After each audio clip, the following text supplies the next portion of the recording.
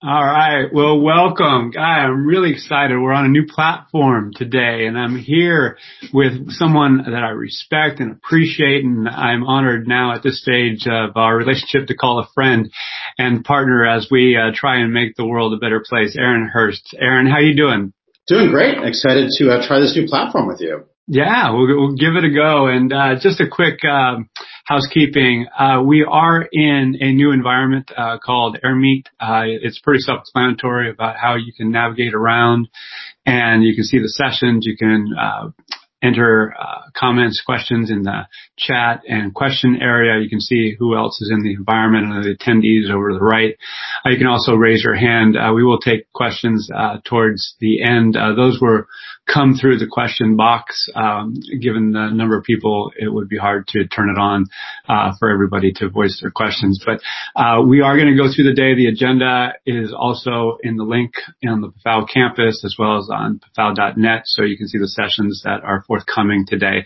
But over the next hour or so, Aaron is going to have the floor. He's going to present his insights and ideas around how relationships, and specifically peer-to-peer relationships, are so important to remaining engaged and looking out for our well-being.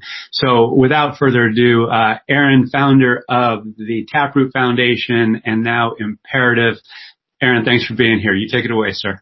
No, absolutely. And it's exciting to be here. I love your community. The combination of people analytics and the future of work is like, I think of it as like when chocolate and peanut butter found each other. It was like just a perfect marriage of ingredients. So excited to be here, and I'll consider you a friend as well, and proud to be one. And my team always is like, "Oh, are you going on with Mr. Handsome?" So that's your name on my team, is Mr. Handsome. So I was a little like, well, what about me? But apparently, like you get the props. I don't know what I am, but I'll gladly award that to you. So I'm going to be spending the next hour or so with everybody, talking about really the research and journey we've been on around trying to really figure out how do we make work more meaningful? How do we enable engagement, as it's been sort of labeled for a long time? Something that's actually obtainable versus something that we just talk about and never seems to really get any better. So, and I'm learning this new platform, so we're sort of along for the same ride. So my story and the story around this research really begins, as Al said, around my last organization, which was called the Taproot Foundation. It was a nonprofit organization that was really founded with this idea that nonprofits, NGOs, they need marketing, they need tech, they need HR, they need finance just like corporations do, but they're often priced out of the market. They're not able to afford them. And what I realized was that there was this pent-up demand for purpose in the workplace, that people wanted to be able to give back. People wanted to do more than just volunteer in a traditional way, and created a movement around doing pro bono work outside the legal profession. And we got funding initially from Bill Draper, sort of the godfather of venture capital, scaled to 7 cities, worked with the White House to build a national campaign with CEOs around this. We were then able to work with BMW, take this all the way around the world to 30 different countries, from China to Costa Rica. And it was just this incredible journey of seeing people at their best, fulfilled in their pro bono work, making a difference, seeing what they were capable of, bringing sort of dignity to work. But what I saw as we looked at the marketing for this was that the number one reason people said they did pro bono work was because their work itself wasn't fulfilling, that they weren't getting this need for purpose and meaning from their work. And they were having to basically take a supplement. They're having to have a vitamin, if you will, to address this inadequacy of their work. And it really struck me that the challenge before me was not how do we make pro bono work more accessible, how do we help people do stuff outside of work. It was how can we actually figure out what to do about the state of what we spend the majority of our time doing, which is not volunteering. And one of the first things we did is we actually partnered with Dr. Anna Tavis, who will be with you later today, and a close friend of mine. Both lived together in Brooklyn, done a lot of work together, and she partnered with me to do a study on the state of purpose and fulfillment across the U.S. And what we found was that 66% of the U.S. workforce was unfulfilled, 66%. And to me, that was just such a important discovery, just to realize how many people are not getting basic needs met through work, and what the impact of that is on our workplace, on our lives, on our families, etc. So the question to me, as I saw that data that Anna and I pulled together, was not like, how do we solve this problem? Let's cut it and slice it and dice it and find complex answers. I knew that if there was going to be an answer to this, it had to be a simple one. There had to be a simple answer to this because most major change happens through a simple thing, not through 1,000 things. So the question that I put before my team was, is there a simple solution to this complex problem?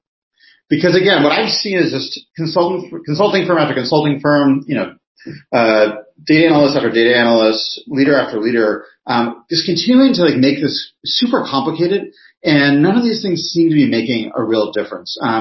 God knows people are spending a ton of money on it, but didn't see work fundamentally getting better for the vast majority of people. So Al and team, I don't know how religiously you've read this book, but this is sort of my personal Bible. I just absolutely love Chip and Dan's book Switch, which came out about 10 years ago and was a real game changer for me, and that it really articulated how I think about the world and laid it out as a recipe, if you will, of how do you fundamentally find simple moves that enable real change to happen. And their approach, as I translate it, is they sort of gather the data and really understand the state of being, understand what the problem is, understand the population. They find what they call bright spots. I call them positive deviants. I think it's a lot more fun. Are people who are basically having better results than everyone else. So even in a bad situation like the workplace where 2/3 of people are unfulfilled, that still means 1/3 of people are fulfilled. So who are those people? What do they look like? How are they different from the rest of the population? And then let's define what it is, the 1 or 2 things they do that's different than everyone else, and figure out how to propagate those behaviors. So it's about simplifying it. And the story they tell in their book, which I just went back and reviewed in preparation for today, was actually around trying to address malnutrition in children in Vietnam, and how the millions of dollars have been spent studying this. Nothing was making a difference. And these researchers went into a small village, and they were able to look at the total population of children, look at which ones were actually showing signs that they were nourished, not malnourished, sort of those few people who were actually kids who were doing well. And then they looked at what are they doing that's different from everybody else. And what they found was that the parents were feeding them 4 times a day, not twice a day. They found that the parents were actually bringing in food that was considered inappropriate for kids, which was shrimp and crab from the rice paddies. It was considered adult food, but they were giving it to the kids. As well as sweet potato greens, which were considered low-class food, and therefore they didn't want to give it to their kids. And then finally, they weren't just sort of letting the kids eat until they were full. They actually were strongly encouraging them and being active in making sure they ate enough. And sure enough, when they went and changed behavior to have people do these same things, they saw a 65% increase in nutrition rates among children. So I find this approach to be just brilliant. It's looking at the population of the problem, looking at who's actually having success, seeing what they do differently, and then let's apply it to everyone else and see if that makes a difference. And that's what we look to do around this issue around people's fulfillment, their engagement, their success at work. Oh, getting too ahead of myself. So the first thing we did was gathering data, right? So worked with the University of Michigan, NYU with Anna, PwC, LinkedIn. We did a global study of all their members around the world. Really looked at this really large data sample to really understand what separates and what is the definition of the people who are unfulfilled versus those that are fulfilled. And let's look at it across cultures. Let's look at it across different geographies, different professions, et cetera, to truly understand these 2 different populations, the fulfilled and the unfulfilled. So the first question we looked at is who are these positive deviants? Who are these deviants who are doing what they're not supposed to do and actually being fulfilled at work? What do they look like? What characterizes them? Are they, is there anything that we can do to predict who they are? Trying to really just sort of understand what is this population of people who are not operating the way that you're supposed to. And what we found is we found these positive deviants in every industry. A lot of people thought they were just going to be in nonprofits or healthcare or education, these sort of purposeful professions, but we found them in every industry. There wasn't really tied to industry. We found them at every income level. We found it at every demographic, every level. So this was not just certain like levels of hierarchy, and in every role. So we were able to really identify that this truly is something that's like universal and human. That's not about the role, the profession, the income level. That this truly was a population that was doing something different, regardless of all these other variables, which was very exciting just to see that was the case. The next thing we want to look at is like the critical moves. So what in God's name are these positive events doing that is different from their peers? So why is it this woman is just glowing and she has not just waves coming out of her head, but it looks like dots, and she also has a plus sign. So what is it that this woman is doing that is different than everyone else? What are the couple of things they're doing differently in their work that predicts their success? The two things we found that really stood out about the people who were fulfilled. Number one was they know what fulfills them. So people who actually are able to say, I know what fulfills me, that they have self-awareness around who they are, what matters to them, were substantially more likely to be fulfilled, which makes a lot of sense. When we actually have a roadmap, when we have that self-awareness, it makes sense that we would be able to do that. The second one was that they engaged in what we called peer coaching, that they regularly worked with peers, not managers, not outside coaches. They actually worked with their peers, and their peers regularly supported them in this constant process of showing up as their best self, of reflecting, of talking about their work, of problem solving and taking ownership of their work with their peers. So this was the second behavior. And what we saw was that if we could figure out a way, we believe, to have people know what fulfills them and engage in this regular peer coaching, that might be the equivalent of the 4 meals, crab and shrimp, and sweet potato greens for people in work. So the first thing we tried, because it was the easiest piece, is we created a purpose assessment. We said, look, there's lots of assessments out there that tell you your strengths, that tell you your personality. We need to help people understand their purpose. And we built out an assessment scientifically designed to help people actually in 10 minutes identify what fulfills them, to identify their purpose. And people, absolutely loved it. They just said it was like remarkable how it defined who they were. They were so inspired by it. We had, about 150,000 people do it from companies all around the U.S., mostly, but some globally. And what we found is that frankly did not make much of a difference. Most of the time, once people did this, within a few months, it just kind of like drifted off because it wasn't like a deep enough understanding of what fulfills them, and it wasn't integrated into their identity, into their work in a meaningful way. And we realized that just simply focusing on that first critical move of sort of getting definition around what fulfills you was not enough to make it work. And a lot of that reason is just we're crazy busy, and we don't spend time reflecting at work. We don't have time to actually put those kind of learnings into practice. We don't have the support around us to do that. So even if you have this, go to a great workshop, you take an assessment, like these things just fade away over time because we're so freaking busy at work. We're so distracted. We're not able to actually process what we're doing. So again, we realized this in of itself was not the answer. And that's why we really started to dig into this peer coaching piece. And why would it be that people had such better results when they were engaged in peer coaching? And what we came to, and this is probably the most important slide in the deck in this conversation today, what we saw was that we have an incredible epidemic around loneliness. Even before COVID hit, roughly 60% of Americans reported being lonely. And that has just gone up since the pandemic, with the number one issue of working from home being social isolation. And why this is so important and why this ties to this narrative is that when we're lonely, and we've all been lonely at times, what happens is that actually our ability to process stress and anxiety goes way down, and actually it starts to fuel depression. And the reason this is so important is that when we're stressed, anxious, and depressed, it actually neurologically lowers our capacity to connect with others. We're unable to connect with other people. So what does that do? It makes us lonelier. So, okay, now we're lonelier. What happens? More stress, more anxiety, more depression. What happens? We have less capacity to connect. So you see this horrible flywheel happening where people are losing the ability to truly take care of themselves, and they're becoming more and more detached. And the implications of this have been shown in science and research over and over again. So when we're in this state, we're seeing declining physical health, low energy and productivity, decreased capacity to learn and adapt, and we actually lack empathy. We lose the ability to have empathy and the ability to collaborate.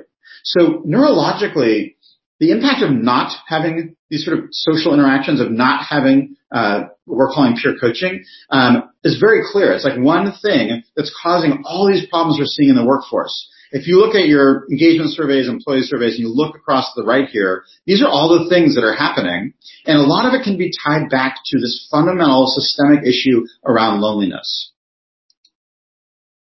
So the critical move, if we go back to Dan and Chip's book, the critical move here, we believed, was human connection. That if you have human connection, the research shows it produces oxytocin in the brain. Just oxytocin coming out, right? This is the same thing that happens when nursing a child, same thing that happens during sex. This is a very powerful drug. And when we have that release, it actually makes it easier to connect with people. So then we have more human connection, more oxytocin, easier to connect, human connection. You see the flywheel starting to go in our favor instead of against it. The key, though, to have these types of interactions be able to be effective, though, is that they need to be human connections that are positive, consistent, and vulnerable. There's a great book that just came out called The Business of Relationships, which talks about this. Great book if you haven't seen it already, by Shasta Nelson. But talks about these are the three things we need to have human connection that actually produces this outcome. But again, the research shows when this is happening, all the data, all the things we measure in the workplace start to flip just through this one critical move. It's not about 1,000 things. One critical move. Sorry, two fingers up. One finger. One critical move. Improved physical health. Improved energy, productivity. Increased capacity to learn and adapt. Empathy, ability to collaborate. Like these are the things every CEO is asking for. And we're trying 1,000 things, but it's this one critical move that appears to be, based on the research, the thing that matters the most. So with that understanding, late last year, we went out and we raised venture capital because we finally figured out what we thought was the critical move, the thing that can change work and the lives of everyone in the workplace in a dramatic way, in a simple way that can scale. And we raised money and we started to try this with a few alpha clients, some early adopters who are willing to try this. And after raising the money, being able to build out more of our technology to enable this peer coaching at scale, we brought on beta clients over the spring and summer and had them do peer coaching with employees at their companies. And then we did over 100 hours of interviews. So not only were we doing data analysis, we were doing qualitative interviews to really understand what was going on. Was this working? Was all this sort of abstract research actually true when you applied it? Similar to, again, what Dan and Chip talked about with the Vietnam Village. Were we seeing that when you actually proactively tried to do it, did it make a difference? And based on those results, what we're seeing is that, analysts are starting to see this as sort of one of the top sort of new trends, breakthroughs in HR going into next year. So just to give you a sense of who was involved in this beta, these are the companies that were involved in beta testing this idea of peer coaching, this platform. You'll see it's everywhere from nonprofit organizations to massive global companies, cross industries, across geographies, a very broad coalition of companies. They were involved in this beta testing of the Imperative platform. So our learning goals as we went through this beta, we wanted to know, is peer coaching effective? Does it build meaningful relationships? Who is the ideal target employee? Is this, a good solution for everybody, or is it more for specific people? What are the right topics for conversations in a peer coaching platform? What is the right cadence? Should people do this every hour, once a year? What's the right cadence for doing this kind of relationship? What's the core value to HR executives of this? What is the core value to employees? And what value could Imperative provide as a platform to enable this work? So before I go into the findings, I wanted to share what the people in the beta actually experienced. So they were on our peer coaching platform, which is a video-based peer coaching platform where two people are matched and they have a conversation for an hour.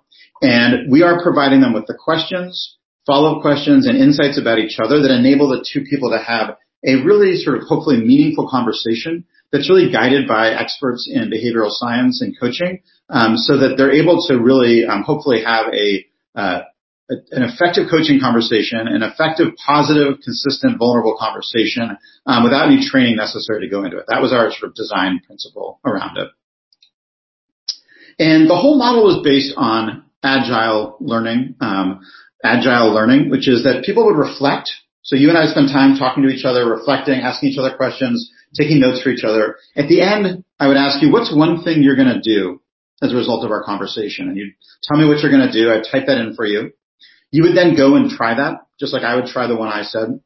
And then afterwards, we would come back together and I'd ask you, did you do it? And was it effective? Did it increase your fulfillment? Did it make you more fulfilled? Did it have other impacts on your work? And then we go back to reflect. So maybe it didn't work. So like, why? Let's talk about it. Maybe it did work. How do we do more of it? How do we build off of that? So it's this continuous process of adaptation that we sort of built into the system based, again, on how behavioral research. So what is peer coaching? So we asked people, like, how would you describe what you did? Just to anchor this. So I'll give you a second just to look at this and sort of see what pops out to you. But core ideas here, peer coaching brings two people together to ask each other questions, engage in conversation that can lead to powerful self-reflection and coaching of another person and inspire them to take ownership of the things they want to achieve. Or over here, it's learning through storytelling, right? I like this one. It's a combination of something that's interactive and structured, not like going to get coffee with your buddy. And I think that's what a lot of companies have been trying to do, is solve for this loneliness epidemic with things that are proxies for coffee. But to have that positive, vulnerable, consistent relationship requires more than that. So that's what peer coaching is. So let's go into the findings. Finding number one. So after doing all that work with all those companies over the spring and summer, here's what we found. At the end of each conversation, we asked people, was the conversation valuable? 56% said it was very helpful. 24% said it was helpful. And 16% said they had a breakthrough in that conversation, like a real breakthrough in their thinking in how they were seeing the world, about prioritizing, something that was like a breakthrough for them. And you can see that basically, statistically, no one said it wasn't helpful. A few said, somewhat helpful. But you can see the vast majority said that this was a very helpful exercise of having this conversation with somebody. And if you look at similar results for coaching with a professional coach, you see very similar helpfulness scores. So it was really clear that we were able to create in that conversation a kind of vulnerable, positive conversation that you would have with a professional coach, despite not paying for one. As I shared earlier, at the end of each conversation, people pledged an action. They made a commitment to do something. The next time they got together, when they asked each other, did you do it? 80% said, yes, I took the action. I did the thing I said I would do. And that just speaks to the power of social accountability. Saying it out loud, having someone else there who is, tied to your results, tied to your success. 80% basically had some level of behavior change following through on that action. And then we asked them, like, okay, so if you did the action, did it impact your fulfillment? 98% said it impacted their fulfillment. So if we just go back to the very simple premise of the Heath Brothers book, it really does hit on this squarely, which is that when two people are in a vulnerable, positive conversation, and when it's structured to enable them to be in that state, and they're focused on action, about helping each other make changes, this is absolutely creating a fundamental shift in their fulfillment, which is very correlated in other research to engagement, productivity, all the different measures we care about in the workplace. So first and foremost, like, this does work. The data is showing this does work, just like the changing of meals, the adding of shrimp and crab, the adding of sweet potato greens, the helping kids make sure they eat all their food. This, based on pretty good sample here with quite a few diverse companies, is showing this actually is the thing, the simple action that changes everything. We looked into some other things, as I shared. Is this building actual relationships? And we all know how important relationships are now. And we know the majority of people say they don't even have meaningful relationships at work. And this is at the core, I believe, again, of why we see such disengagement, why we see such low fulfillment in our companies. That when someone does this peer coaching after just 3 conversations, 3, 97% of people said, I have now built a meaningful relationship. That's 3 hours of time, and they have a meaningful relationship. Like, what else does that, right? This showed such promise. And, as this quote says here, it surprised me how quickly you can get to know somebody. We can actually dig in deeply when we have the right scientifically designed process. And what people are saying is their peer coach is someone who cares about them. They're a champion for their growth. So it's no surprise people feel like they have a meaningful relationship there. And this is just after 3 hours. We then looked at, what is the sweet spot for peer coaching? And what we heard is that, we did this with entry-level folks, we did this with managers, we did this with executives. Consistently, all of them had a great experience. Every single person involved in the beta that we interviewed said they would want to continue doing it. But what we heard from people was if you had to only pick one population where this would make the greatest impact, it was people managers. People managers are in a role where they're undertrained, they feel very isolated, they don't have people to talk to, wanting to talk through what's going on with them at work. They don't have a sounding board that's safe for them. They were the population that had the highest scores and the highest positive response to it. The secondary was individual contributors. People sort of more on that front line, were the population that had the second best outcomes that was necessary. And I love this quote here. I got almost no training as a new manager, and with COVID, it has been really challenging. Having someone who's going through the same thing was invaluable. So just that ability to have empathy, to be have someone in your sort of sidecar who's going through the same stuff is truly transformational for managers. We also wanted to understand, what is it people were using their conversations for? What were they trying to improve? What were they trying to do to be more successful, more fulfilled? And, we asked people, especially around their actions, what did you focus on with your actions that you pledged? The most common was relationships. People said, this action I'm taking is to improve my relationships at work.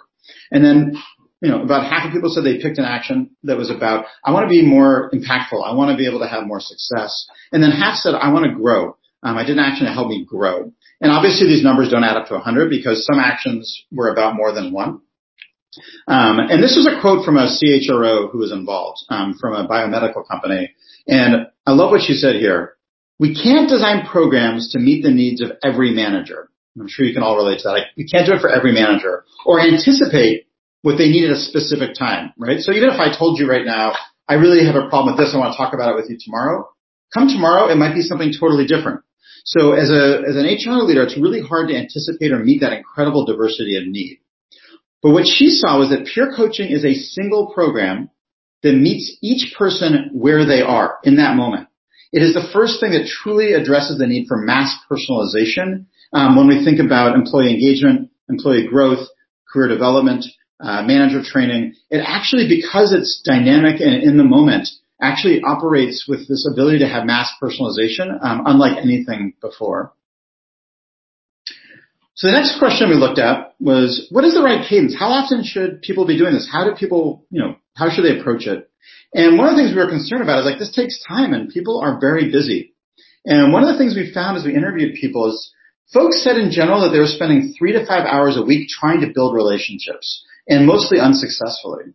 So they said this actually was not something that sucked up time. It actually was a time multiplier in terms of how they were using that time to build relationships, but also because it helped them prioritize, it helped them solve problems, it helped energize them, that they called it a time multiplier.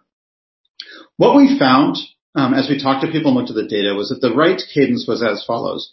1 hour conversations. They felt like this is not something you can do in 5 minutes. This is not like social media. Several said this is like the anti-Slack, anti-Facebook. This is actually something that's about deeper, true interaction, and it requires time. The action pledge was critical to making it effective. That while some wanted it every week, some people wanted it less frequently, what we found was sort of the Goldilocks just right was about every 2 weeks to have one of these types of conversations. That they said they wanted to have roughly 5 conversations with each partner. They wanted to have an introductory conversation to get to know each other. They wanted 3 real deep dive hard work sessions, and then they wanted one to synthesize and close that chapter. And they said that they would roughly like a new partner every quarter. So every quarter having a new partner. So over the course of a year, you would have 4 partners, and you get to know 4 people in the organization that you probably otherwise would not interact with. So that's really how we've designed the platform since completing the research. It's 1 hour online guided meaningful peer conversation. There's 4 questions, which basically takes that hour when you include the action in it that they're asking back and forth. There's 5 sessions. Pairs meet for 5 conversations every 2 weeks. They have one of them. And then over the course of the year, you'd have 4 different partners, 4 people in your organization that are peers that you would get to know better, that may not look like you, maybe in a totally different function, but that you build this kind of positive, vulnerable, consistent relationship with. So moving towards the end here, we then asked, what is it when we interviewed CHROs and heads of learning, senior HR execs in these companies, where did they see the value when they tried peer coaching? And This is what they shared, and this quote on the right really captures it well. I'm tired of managers coming to me with every problem. This lets them solve their own issues. So when we think about employee analytics, when we think about employee engagement, like this is really at the crux of it, which is how do we help people solve their own problems? How do we help them identify it? And how do we basically create a closed circuit mechanism where people are measuring and taking reflection on what's going on in their work? When they're identifying problems and opportunities, they're actually taking action to resolve them, so that this becomes this continuous mechanism of measurement, solve, right? This is what Amazon does so brilliantly in their business model. They have these mechanisms, so they make sure that everything they do is constantly learning and improving on itself. And what this does is just that for the human being. It helps each employee do that. So they said the core stated value is that increased ownership and level of engagement. This is what they saw for themselves and the people in their organization involved. A reduced dependency on their manager and HR to solve for individual engagement and team issues. It facilitated ongoing guided and actionable conversations between peers that hold each other accountable for their own engagement. And we asked them, like, what else would you be doing? Like, what are the alternatives to this? And they said, well, coaching, but coaching is expensive. There are outside perspectives, and there isn't that relationship that's built. It's a one-way relationship. Talked about mentoring, but they said mentoring doesn't scale. Like, it's great, but they have a subset of people who can mentor, and a whole lot more people who want the mentoring. And it's really hard to do the matching, and the quality is incredibly uneven. And the relationships aren't as strong because there isn't as much psychological safety, because it tends to be hierarchical. Politics and psychological safety goes down. And then they talked about courses, sending people in classes to help them with their learning and their engagement. They said, look, they're awesome, but there's like almost no behavior change, and there's no social reinforcement of it. So they really said this is more effective for this need than coaching, mentoring, or courses. But when we asked the employees, like what is it that they found of value in this? And as I shared, 100% of the people who were interviewed said they want to continue doing peer coaching. They talked about how this reignited fire for them, helped them focus on what makes their work meaningful, and helped them stay focused on the positive. This whole thing's designed to help people be in a constructive, problem-solving, positive mindset. And it really pushed them to change. So when we asked them, what was the value, what they said, first and foremost, it helps me be more effective and fulfilled at work. Right? Isn't that what we sort of talked about at the beginning of this conversation? How do we help people be more effective and fulfilled at work?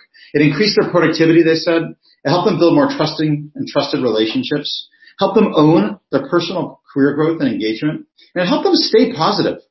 Really, really important, especially right now.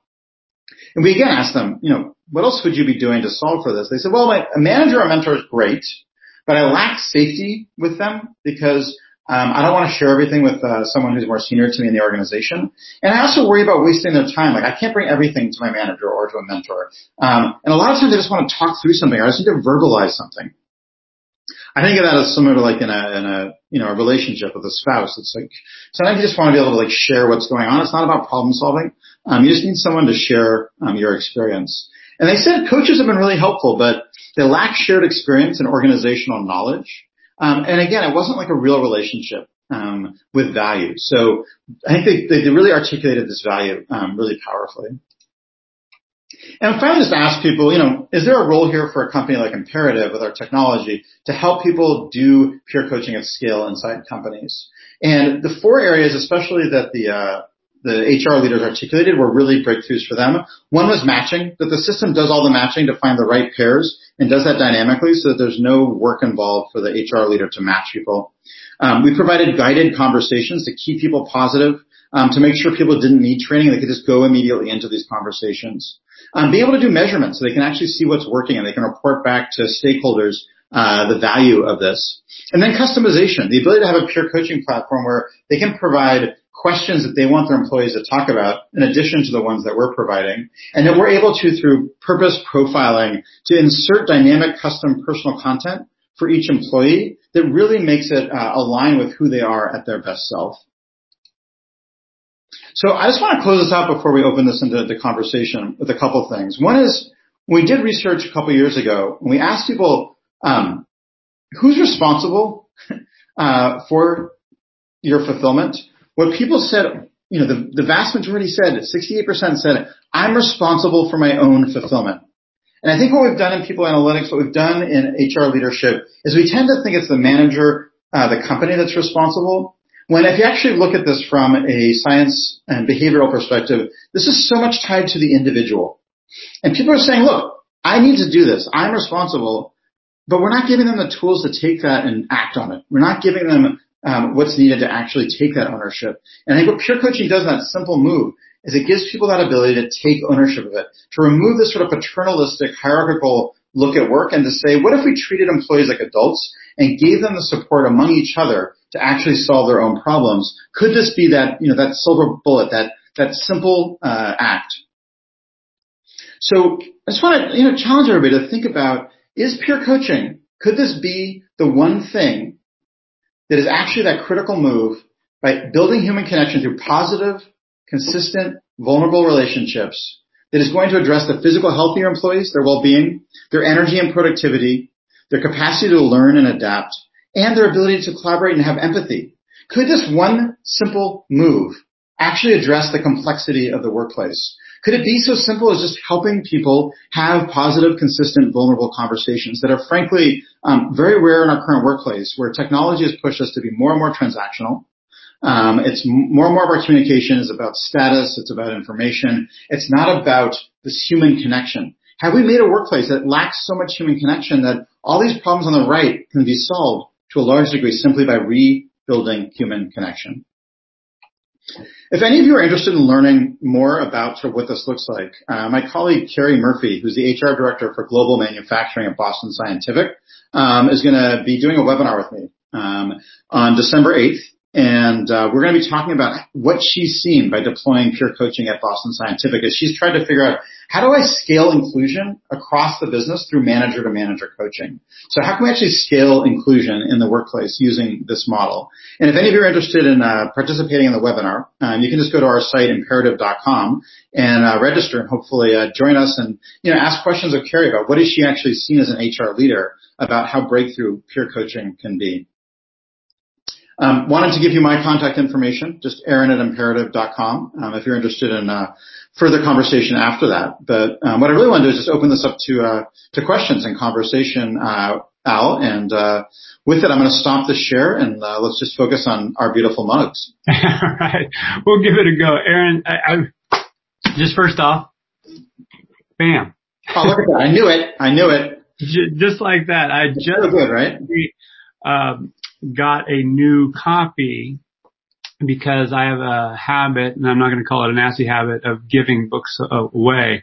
But I got a new copy because I referenced it when talking to our son. And so this is going to land with a question, because he is in the second year at UC San Diego. However, he's in the other room over here.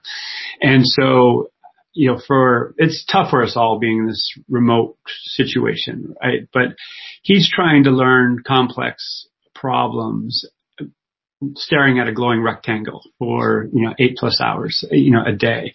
And it's a struggle. And so I have really been advocating that he find some way to connect. Now, granted, you have somebody who's on a call or whatever tool that they use for 10 minutes or so to answer a given question, and then you're alone again.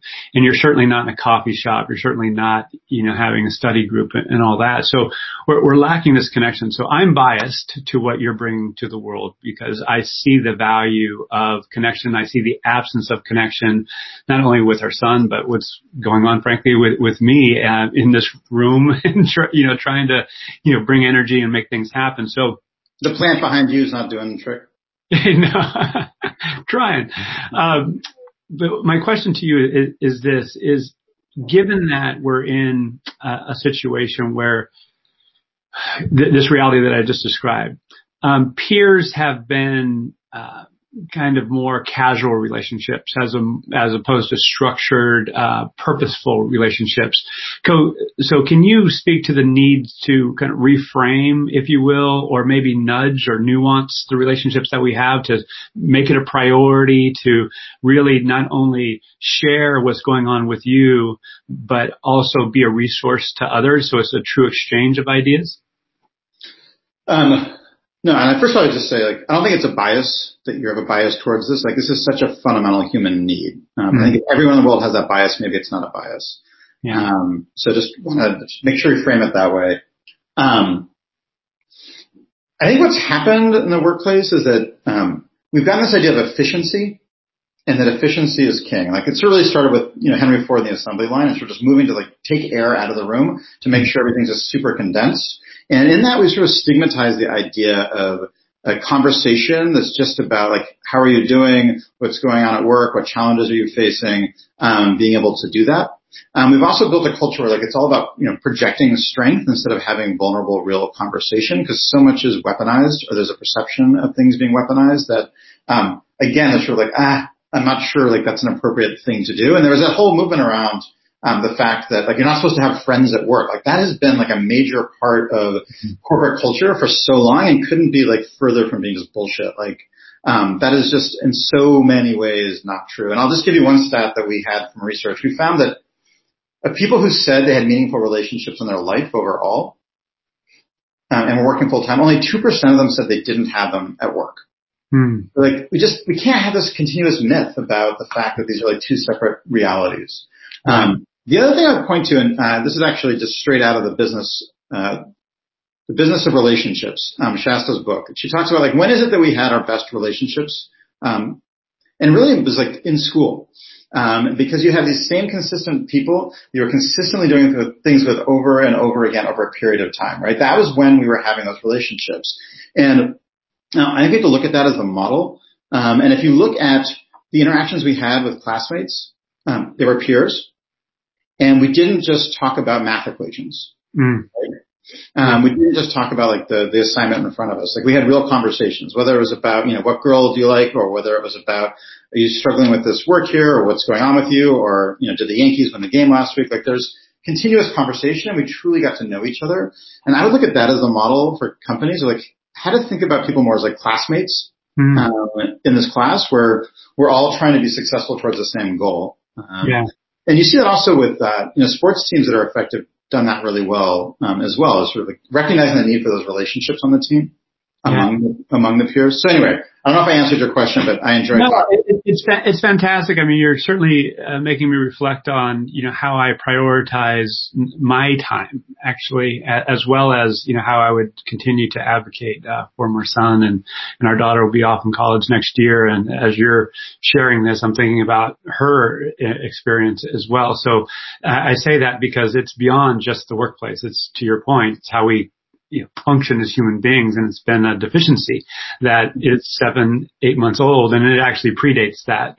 Predates COVID, of course. Oh, we predates it. One thing, I was completely guilty of this. I also just want to say, like, I think I'm converted. I remember probably like 15 years ago, relatively early in Taproot's history, we'd set up a meeting with the head of a corporate foundation for doing fundraising. My development director had set it up, and I was like, "What's the agenda? What's the goal?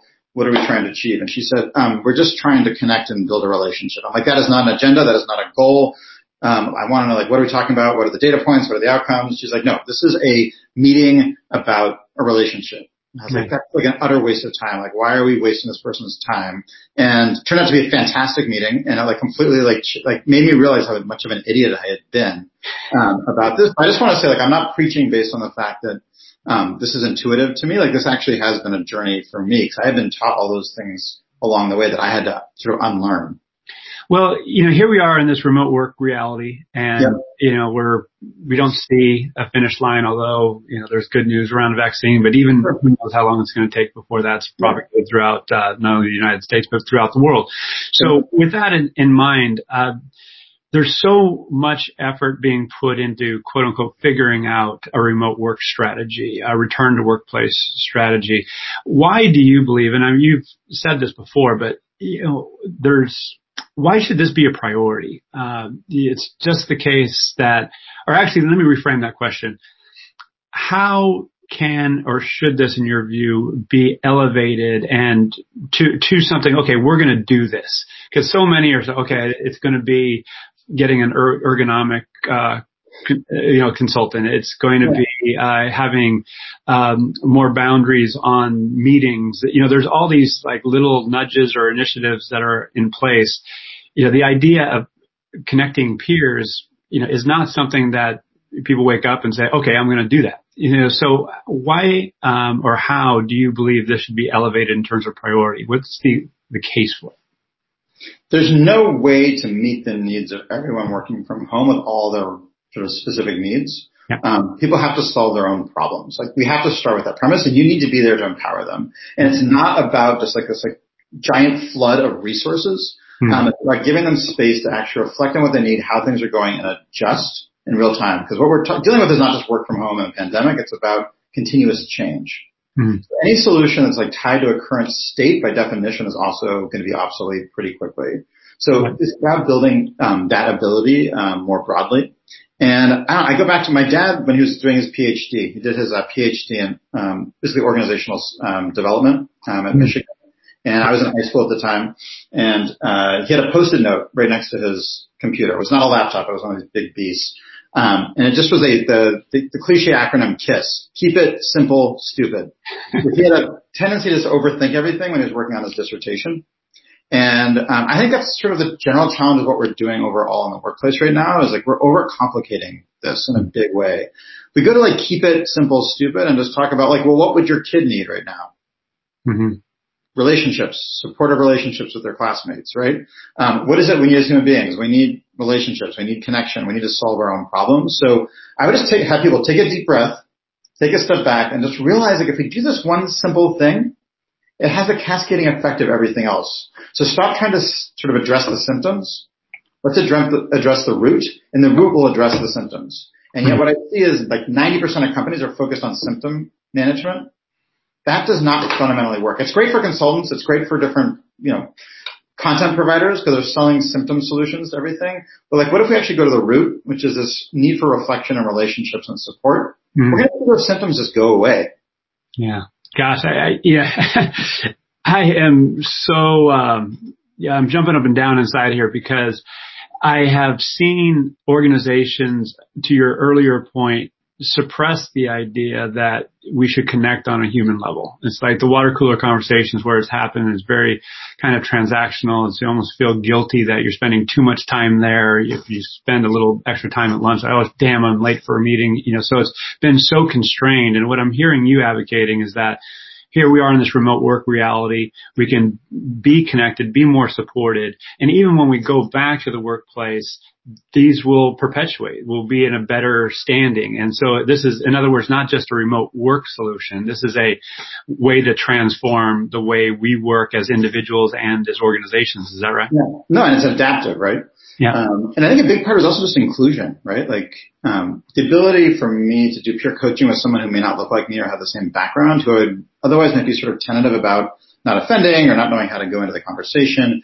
When we're giving them prompts to talk to each other, it breaks all that down, and suddenly you've got a best friend who you never would have talked to before, right? Yeah. So we can teach people into unconscious bias classes, like all this stuff, which are helpful to a point, or we can like really invest as well in just having people build relationships with people that they wouldn't normally, right? Yeah. And when you look at like a lot of homophobia, for example, generally it's people who've never knowingly like had a relationship with someone who is gay, for example. Or a lot of racism is people who haven't actually had meaningful relationships with people that are different. If we force them to build those relationships, it suddenly humanizes people, and you can't be as judgmental. You can't have all the stereotypes because it's actually humanizing, right? Yeah. So as I look at it, Alex, if you could have someone in 2 hours a month be able to increase their health, increase their productivity, increase their empathy and ability to have like an inclusive workplace, to be able to be adaptable and to like suddenly have a growth mindset and learn. It just takes 2 hours a month. Like, why in God's name wouldn't you do that? You're right. Yeah, it's a pretty damn good return on investment right there. Yeah. A couple more questions before we wrap. And by the way, I should have said this earlier. If others who are listening in have questions, you can go over to the right and submit your questions. We might sneak it in here at the end. But I do have a couple going on a tactical level. We are all constrained. We were constrained before with our capacity to manage our work, our lives with kids, elderly parents, just, general relationships. And so how do we carve out space to do this? We can't have 10 peers that we're engaging with, or maybe we can. What's the optimal, number? And are these, there's the serendipitous, relationships that are wonderful. We don't have the environment by which to create these really. So, can you talk about the capacity to have these peer-to-peer relationships that are truly, valuable, deep, and meaningful as opposed to transactional? Yeah, I mean, people waste so much time at work. I mean, we've seen that in study after study, the number of productive hours you have at work.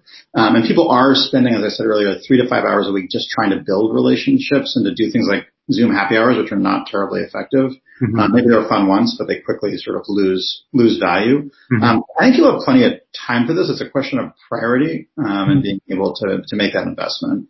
What we saw this year in the research was, people said that, an hour every 2 weeks for a given relationship, really builds a consistent, positive, vulnerable sort of interaction. And after about 5 of them, it starts to become something where they have enough of a relationship that they can carry that on, with someone. And that to build, 4 of these in a year felt like the right, amount for folks to be able to have those relationships. Mm-hmm. Are they going to be in close contact with every one of those people in 5 years? Most likely no, right? Some of them will stick more than others, but there'll be that baseline of trust that they can go to each other, and support each other.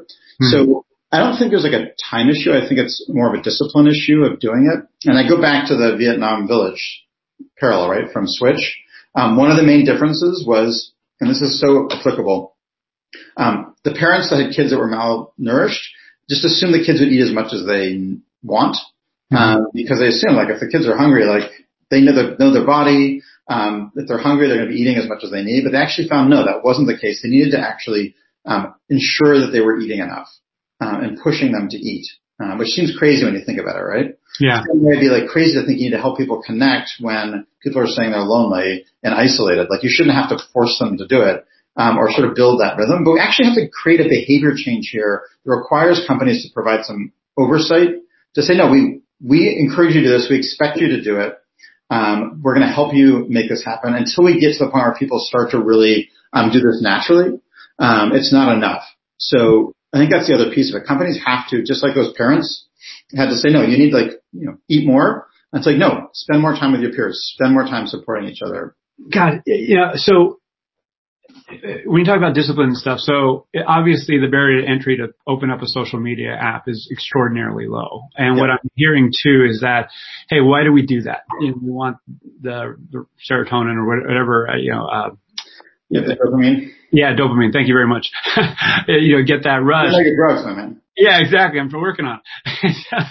So you want that feeling, right? But there's no reason, I would put it tenfold that if you're connecting with another human being in real time, not only as a resource, to be heard and get support, but also support other people. That helps us feel good, brings us energy. And even if we're just, not even in an exchange of value per se, but just really being there, that in itself elevates both. So what I'm getting at is this is a substitute, and a better one to actually reach out and connect with human beings as opposed to just, hope the dopamine rush, from social media gives us that, satisfaction. Is that part of some of the substitute that is currently in place that peer-to-peer coaching can, elevate and deliver more value?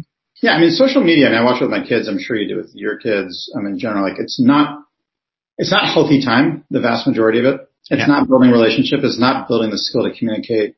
It's leaving a lot of people feeling isolated and judged, in the world.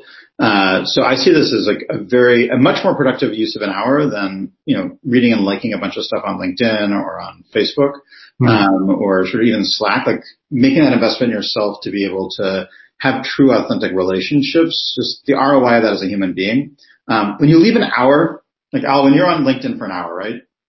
Reading stuff, liking stuff, writing comments. I've never found I've left that hour more energized than when I started.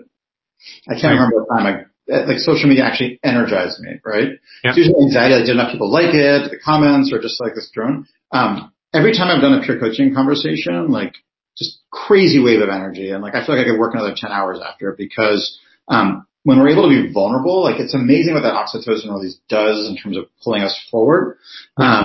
It's fundamentally not energizing to do social media. It drains us, and it's basically draining us at the profit of the companies that are doing it. Like it truly is sucking a resource out of us, energy.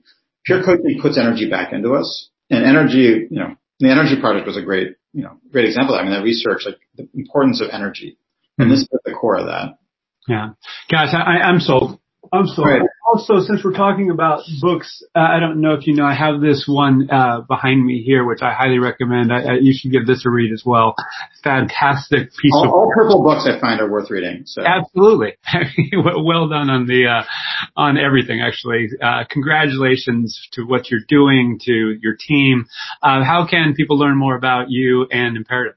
Yeah, Imperative.com. We've got research up there. If people are interested in having us come in and, do a small demo with your team, happy to set that up for you. This is an opportunity for us to not just, address COVID or the pandemic. This is a chance to turn our society around. And I just looked to the election that just happened. Mm-hmm. We need to come together. We need to stop seeing each other as the enemy. We need to start finding commonality. And that's not going to be done over social media. That's for damn sure. It's going to happen through pure, meaningful, vulnerable conversations. So I don't only see this as the future of corporate, future of work. This is the key to making sure we repair the world and we bring ourselves forward together. So everyone needs you to be part of this. We need to make this change. It is an imperative. Imperative for sure. Hey, Aaron, again, thank you. My phone's blowing up here with all these likes for what you're doing. Speaking of social media, so yeah, absolutely. Congratulations again to what you're doing. I believe it's important work from a humanistic perspective, and it's implied that there's business value as well, with greater energy, greater connection, and so forth. So, again, thank you for being here and sharing, and look forward to talking again, friend. All right, you be well. Cheers. Cheers.